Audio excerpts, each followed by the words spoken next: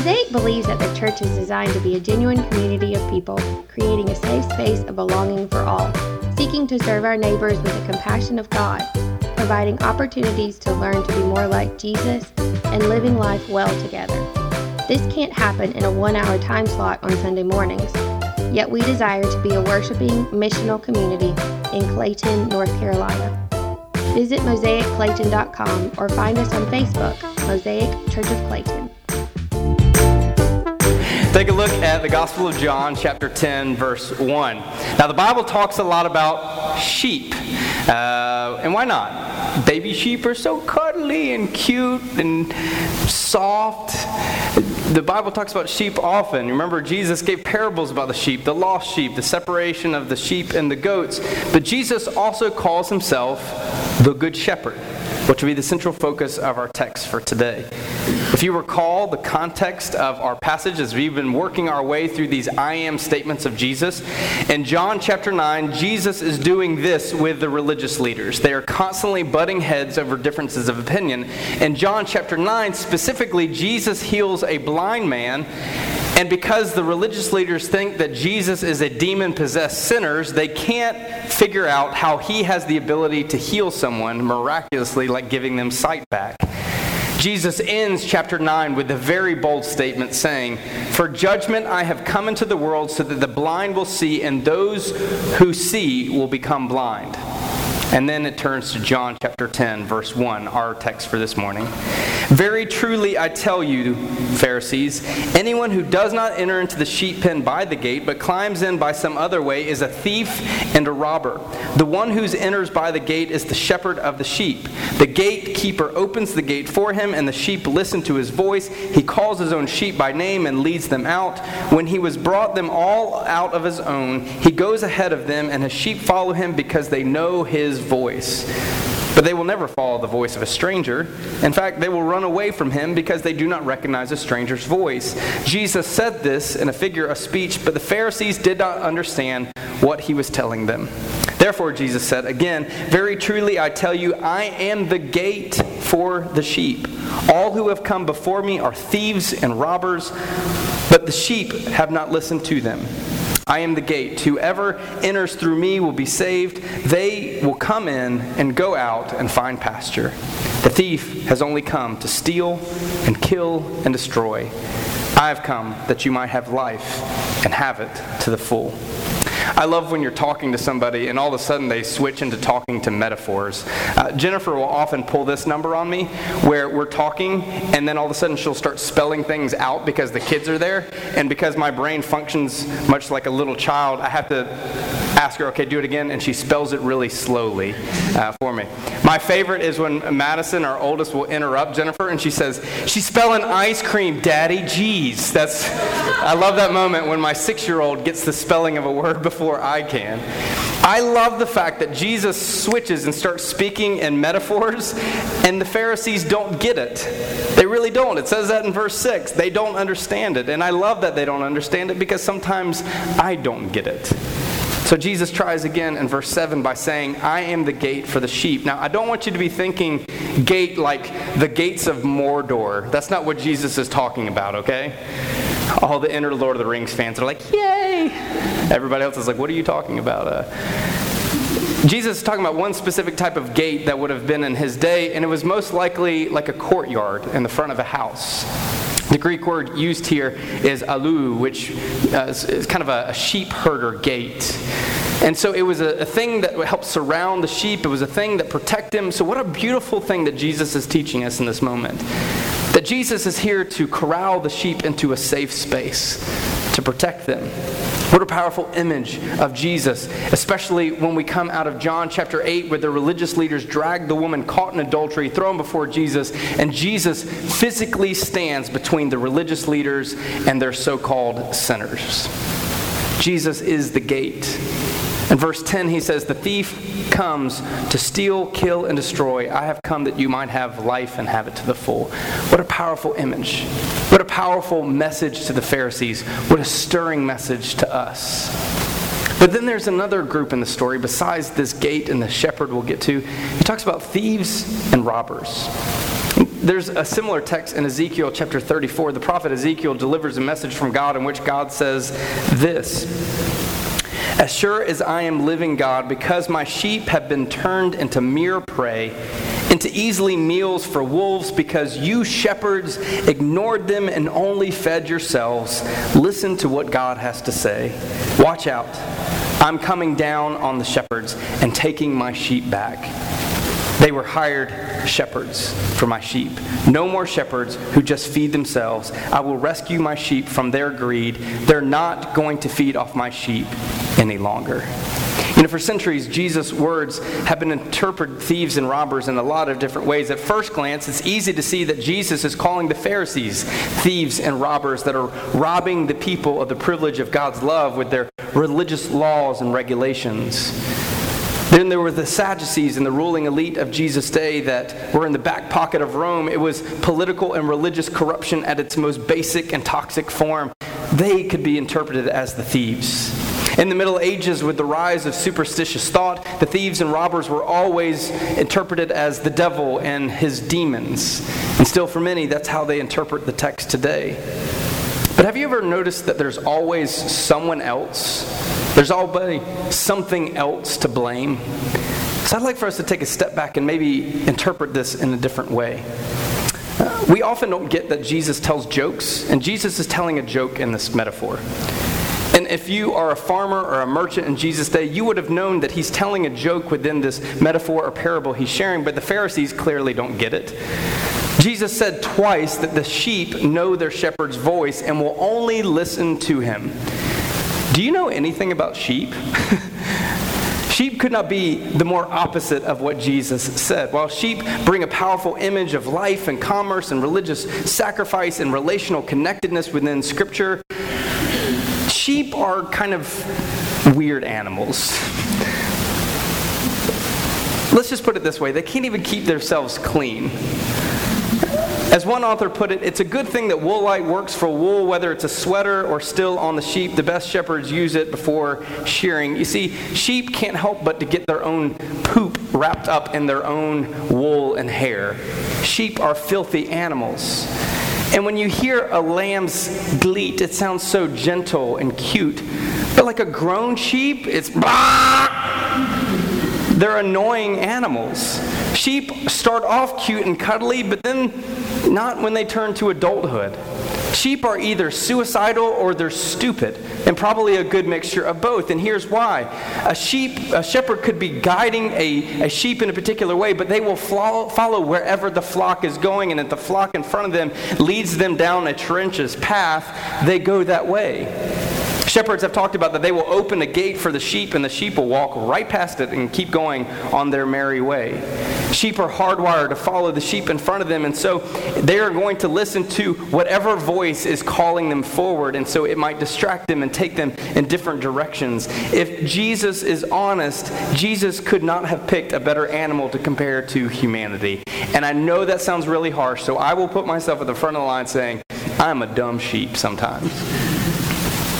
How often do we lose sight of our way? How often do we get into stupid circumstances? How often do we wallow in the filth of our own decisions and relationships? How much do we emotionally charge into a situation, only find that we are in the worst place we could be in? When it comes to life choices and relationships, ethics, character, economics, politics, money, day-to-day choices, we can be like sheep.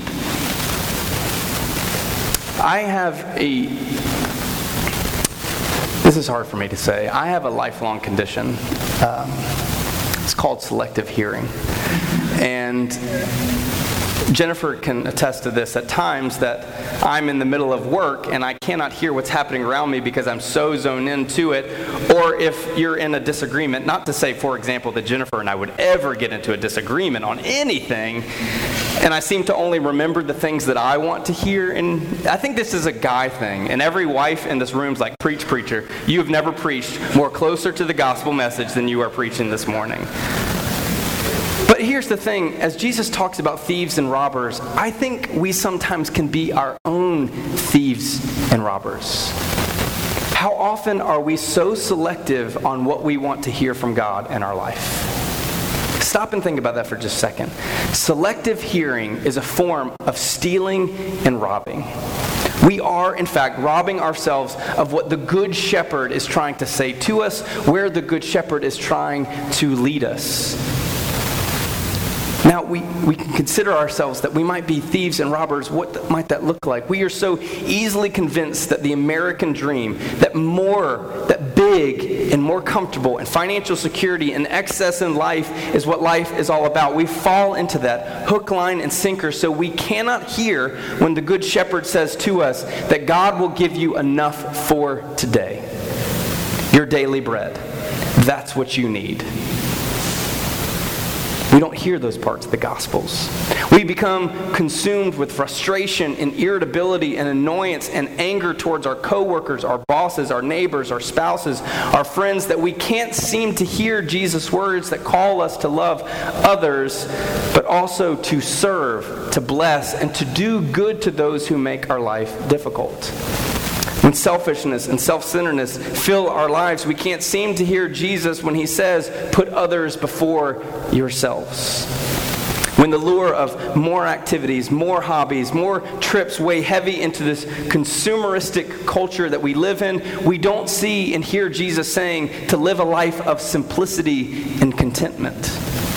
When sexism and xenophobia and homophobia and nationalism consume our hearts, we don't hear Jesus calling us into the life of compassion and inclusiveness and grace and justice for all.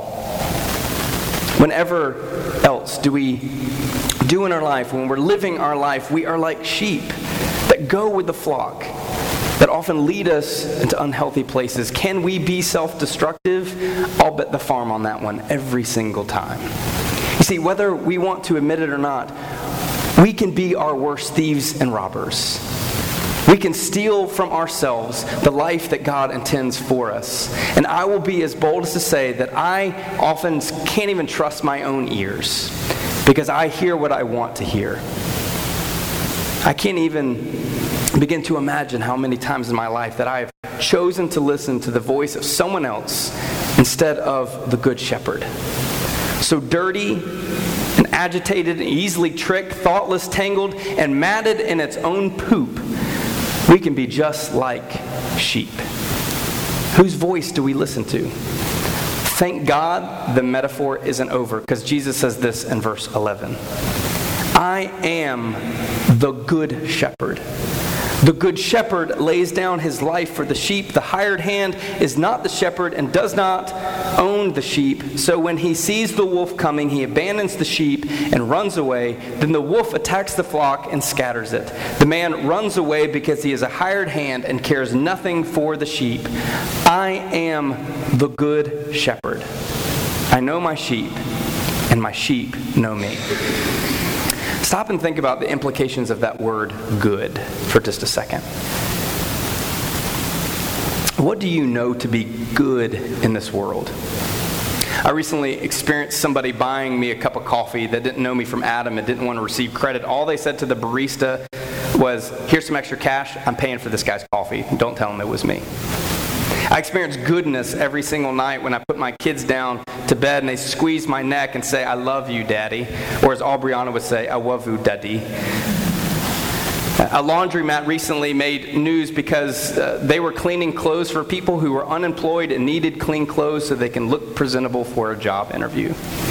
If we're honest, sometimes it's hard to think about examples of goodness in this world.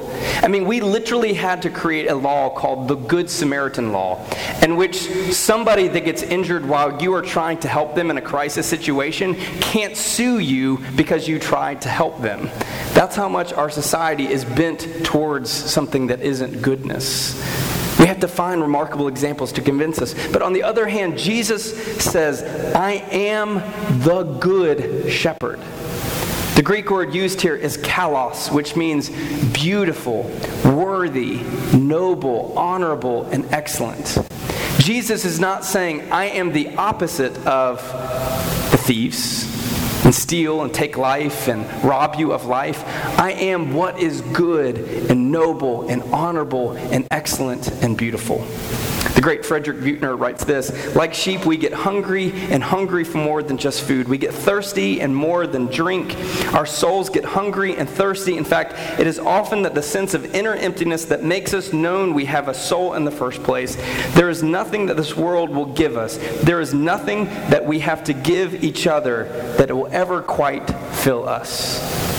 But once in a while, the inner emptiness is filled even so. Like a shepherd, Jesus feeds us. Jesus feeds that part of us that is hungry and most in need of feeding. Know that He is good. Know that is the meaning of the word.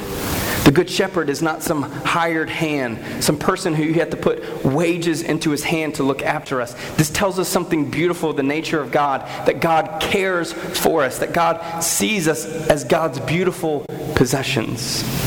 Jesus told another parable about sheep in which he said, suppose someone has 100 sheep and one goes missing. The shepherd makes sure that the 99 are secure and then sets out to find the one lost sheep. And when he finds it, he brings everybody together in the town and says, rejoice with me, for I have found my lost sheep. That is goodness. Goodness cares for the 99 to make sure they're safe to go set out and get the one. Goodness sets out on a journey to find that which is lost, what is sacred, what he holds to be true. What did the psalmist write in Psalm 23? The Lord is my shepherd, I lack for nothing. He makes me lie down in green pastures. He leads me beside quiet waters. He refreshes my soul. He guides me along right paths for his name's sake. Even though I walk through the valley of the shadow of death, I will fear no evil, for you are with me. Your rod and your staff, they comfort me. You prepare a table in front of my enemies. You anoint my head with oil. My cup overflows. Surely goodness and love will follow me all the days of my life, and I will dwell in the house of the Lord forever. Why do we trust in so many other things? Why do we trust hired hands and thieves and robbers? Why do we follow the flock? Why do we not listen to the Good Shepherd? The Good Shepherd has come to bring us life and life to the full. So what does that look like to listen to the Good Shepherd? What's the religious games and motions that we have to do that's enough? How many times do we have to attend worship and community groups and tithe each month? Did you notice that Jesus didn't say any of that? What did Jesus say in verse 14? I am the Good Shepherd. I know my sheep, and my sheep know me. Think about what you know for just a second. Outside of your vocation, your job, what do you really know that matters? I know a heck of a lot about outdoors, college football and basketball and movies and history, theology, Bible studies, and hermeneutic dork right here. I would be the world's worst nightmare if you tried to play a Star Wars, Harry Potter, comic book, Lord of the Rings, or Dark Tower trivia game. You would lose if you faced off against me. Challenge accepted. I can embarrass you by singing every single word of the entire musicals of Grease, Into the Woods, and Les Miserables. I have perfected the knowledge of annoying my wife. This is the type of knowledge that Jesus is talking about. Is this what he's talking about? The Greek word used here is gnosko. It means to know, but it means something much more intimate. The best way to translate it is with the Hebrew word used, which is yada. It means to know something fully. There's a certain affection to it. For example, David was called a man after God's own heart, in which to say David desired to yada, to know God in full. Psalm 9:10 says, those who know your name will trust in you, for you are Lord. You have never forsaken those who seek you. This is an invitation from Jesus. It's an invitation from God who knows you, who knows the very numbers of hairs on your head, who knew you as you were formed in your mother's womb, unless you were kind of a lab child created in some space. There's always an option out there. I don't know. You were in a test tube. That was how my parents said I was born. They said, we put you in a test tube, and then 9 months later you came out. They always said I was a weirdo. Anyways, we'll flesh that out later on. God knows you. And this is an invitation from Jesus to know God intimately. To not just know about God, but to know God in full. Do you know the Good Shepherd? Do you know that the Good Shepherd is inviting you into life? Are you willing to listen to that voice? Are you willing to beckon yourself forward to follow the Good Shepherd, not to follow the flock, not to follow the thieves and hired hands? Stop and consider these words from Christ for a moment. Stop and consider who you are following in this world.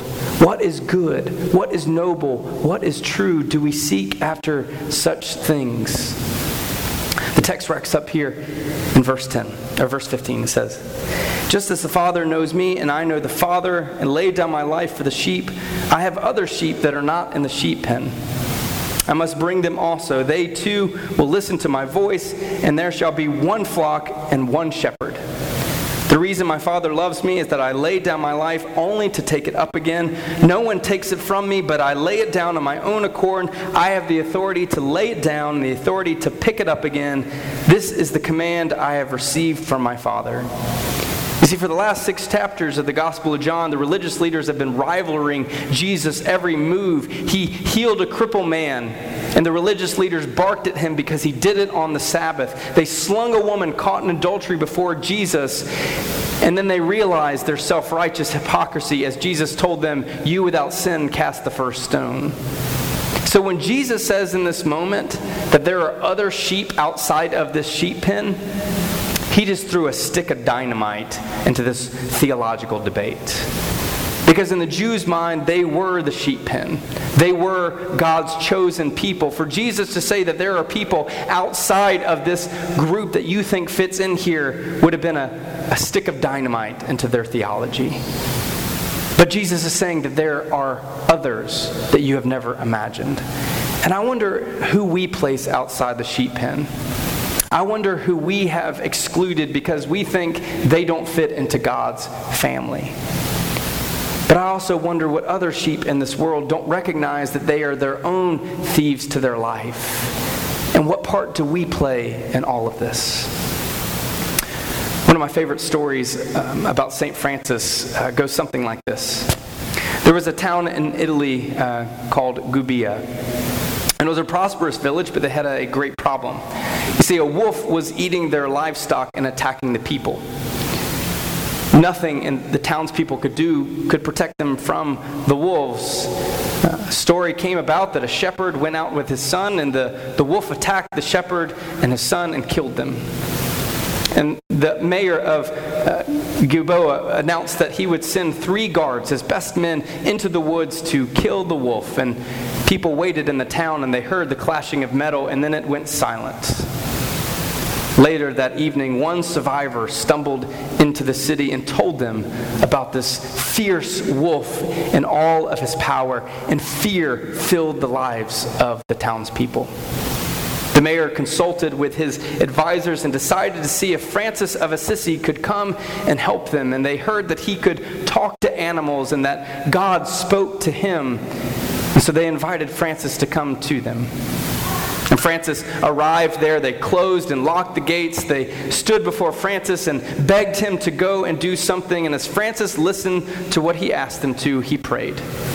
And he stated that the next morning he would go out and he would meet the wolf. And early the next morning, he went out to find the wolf. He followed the track that the guards, the hired men, had gone out to see him. And there he began to realize that the wolf was stalking him. He was circling around him as if to attack his prey. And seeing the wolf, Francis had a connection. He made the sign of the cross and called the wolf by name to meet him with grace and peace. And he said to the wolf, "Come, brother wolf, I will not hurt you. Let me talk to you in peace." And the story goes that the wolf froze mid-step, uncertain if he could trust this man, uncertain of if he was playing some sort of trick on him. But it says that the wolf sat back on his haunches.